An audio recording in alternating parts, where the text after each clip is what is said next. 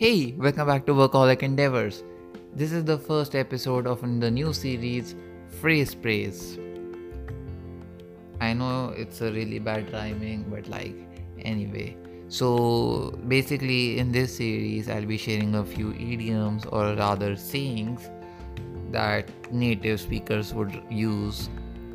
The point is that I'm trying to make sure that my English is pretty fluent and native-like, native-esque, perhaps. Native-esque is something like that. Anyway, yeah. So, two phrases that I'll be sharing in this episode. The first one is too little, too late. Too little, too late. The meaning of this phrase is not enough and not soon enough to make a difference. So, if you want to use it in a sentence, you might say, her efforts to improve her grades were too little, too late.